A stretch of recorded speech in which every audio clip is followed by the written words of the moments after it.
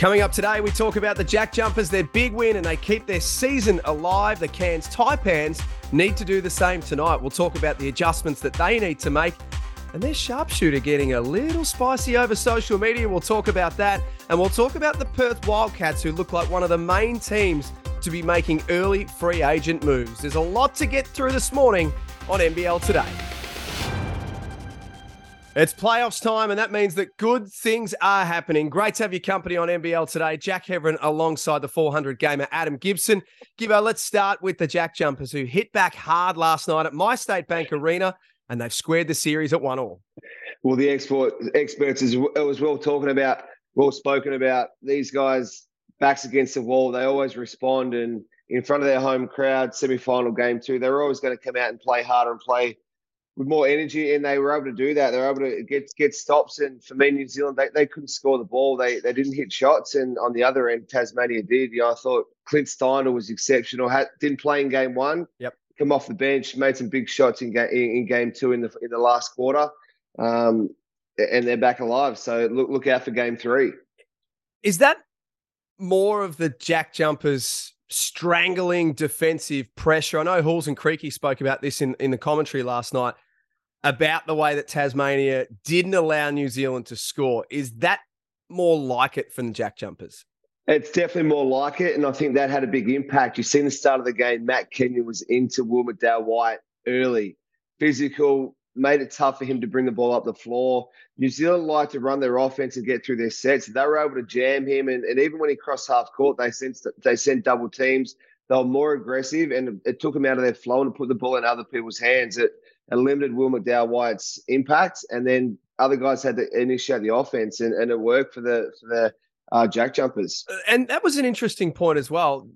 How often they were able to push up early on McDowell-White, get the ball out of his hands, and let someone else do the talking, the decision-making. Well, that has been how they've played, and they've got some defensive-minded players on their team, and that showed that last night. That's Kenyon's specialty to do that. Sam and Daniel, these guys, get up the floor, do what you're really good at. And it looked like Will McDowell-White kind of fatigued himself and got tired because he had to play that way. That limits his offensive productivity. So I like it. I think New Zealand will make some changes come game 3, but they also couldn't knock down shots. So game 3 is going to be a great one back in New Zealand. Speaking of knocking down shots, Milton Doyle had no trouble knocking down shots last night. 23 points, had to stand up, and he did. Yeah, he did. And he's their main guy. We know that. He's going to make plays. He was huge. And Tassie, they struggled to score a little bit as well, but he's been their main guy. He knocked down shots. And then, like I said before, that allowed guys like Steiner to come in and get some shots. And it was great to see him knock some down as well. Just on the New Zealand Breakers and Derek Pardon, Gibbo, you've been in this league for 20 years. You've seen a lot of international bigs come and go over the journey. Is Derek Pardon the prototype for an import big to have a role in this league with the way that the game's played here? Well, absolutely. He's mobile. He can score. He did all this last night. They didn't run a play for him. I was like, they didn't get him the ball once at all. He did that off his own bat, offensive rebounds, hustle plays. He has great hands. He can move up and down the floor really well. He's agile. He can guard guards. And as a team, as a coach, if you're big, can get out there and switch on balls and be able to guard fast guards in the league, that's huge. So if I'm the Breakers, I'm signing him for 2 years like Southeast Melbourne did with Alan Williams. These guys come in, and it's really hard to find good, big man imports that don't cost through the roof that you can afford, that aren't going to the NBA. If he's potential to do that, but I think if they can lock him in, I would do that to keep that core locked in for the Breakers. Game 2 on Sunday at 4:00. As always, check your local guides. Game 2 of the other side of the draw is tonight. The Cairns Taipans hosting the Sydney Kings. What would Adam Ford have focused more on? Would he have focused more on the good of the first half on Wednesday or the bad of the second half? I think Fordy will definitely be more of the good. He's all about hyping up his guys and playing with confidence. And they had some good looks in the second half. Their shots didn't drop it, and that's their style, is run and gun, get a lot of threes up.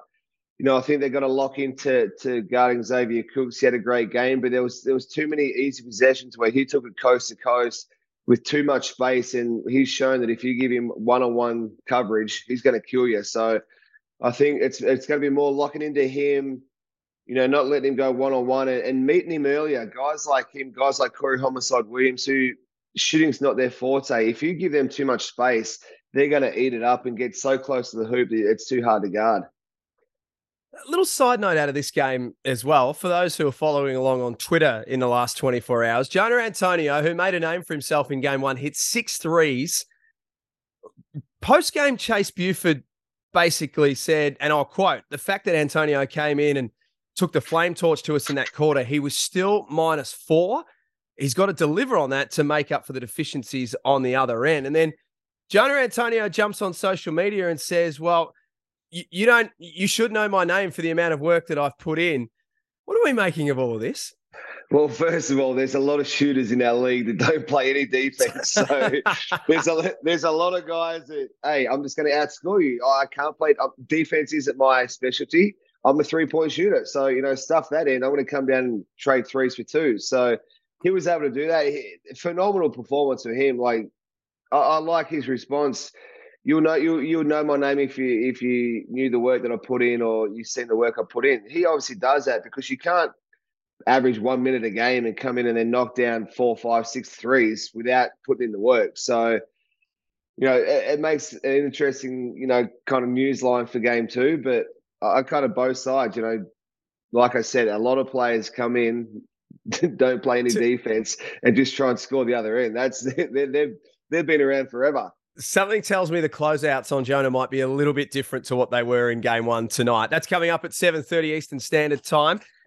Just to finish off, a bit of free agency news and discussions. Now, this will really start to ramp up, I think, from now, basically. There's only 4 teams left. So for the other teams in the competition, they've got to start to get busy and start to make some decisions. Danny Mills, the general manager of basketball for the Perth Wildcats, has spoken in Western Australian media.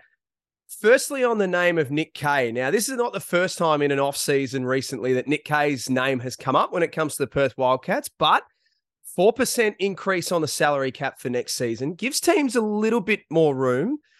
I think this is an obvious question, but I'm going to ask it to you anyway. Is he exactly the sort of person that the Wildcats need?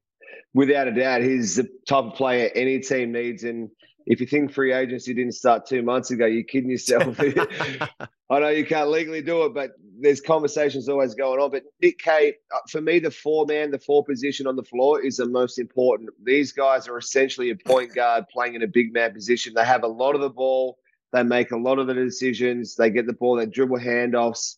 And Nick Kay's proven year after year that he's that guy. So if you can afford Nick Kay, get him in a heartbeat because it changes your whole dynamic of your team.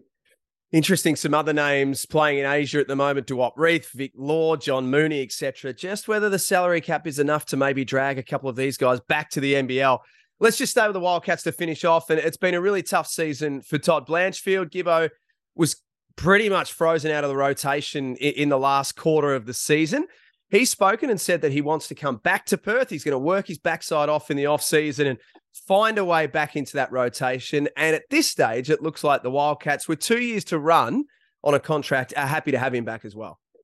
Well, they might be hamstrung with that contract, but you just love the mindset from Toddy. Like he said, he didn't play at all. He got benched. He played some rookie minutes, which was a little bit disrespectful. But for him to obviously have that mindset, he'll put in the work. He's got too much to give not to be an important piece to a team. So, and he's a local talent. So if they can keep him, he will put in the work. If they can find him some time on the floor, I think he'll reward them. So I love it. I love how he backs himself. He'll put in the work like Jonah Antonio does, and he'll come out in a quarter, knock down 5 threes, and that's a Todd Blanchfield of old. So good luck to him. I wish him all the best, and hopefully that happens. Who's winning tonight and why? Oh, you home court, Cairns. Not sure if McCall's back. It'll be big inclusion if he's back, but I think they might get one and send it to 3 games. Hopefully, that's what we all want. Well, he looks like he's going to be game time again at this stage. Gibbo, great to see you this morning. Thank you, as always. You're a star, and we'll chat to you next week. Appreciate it. Enjoy what's coming up tonight and on Sunday. Thanks for being with us on NBL Today.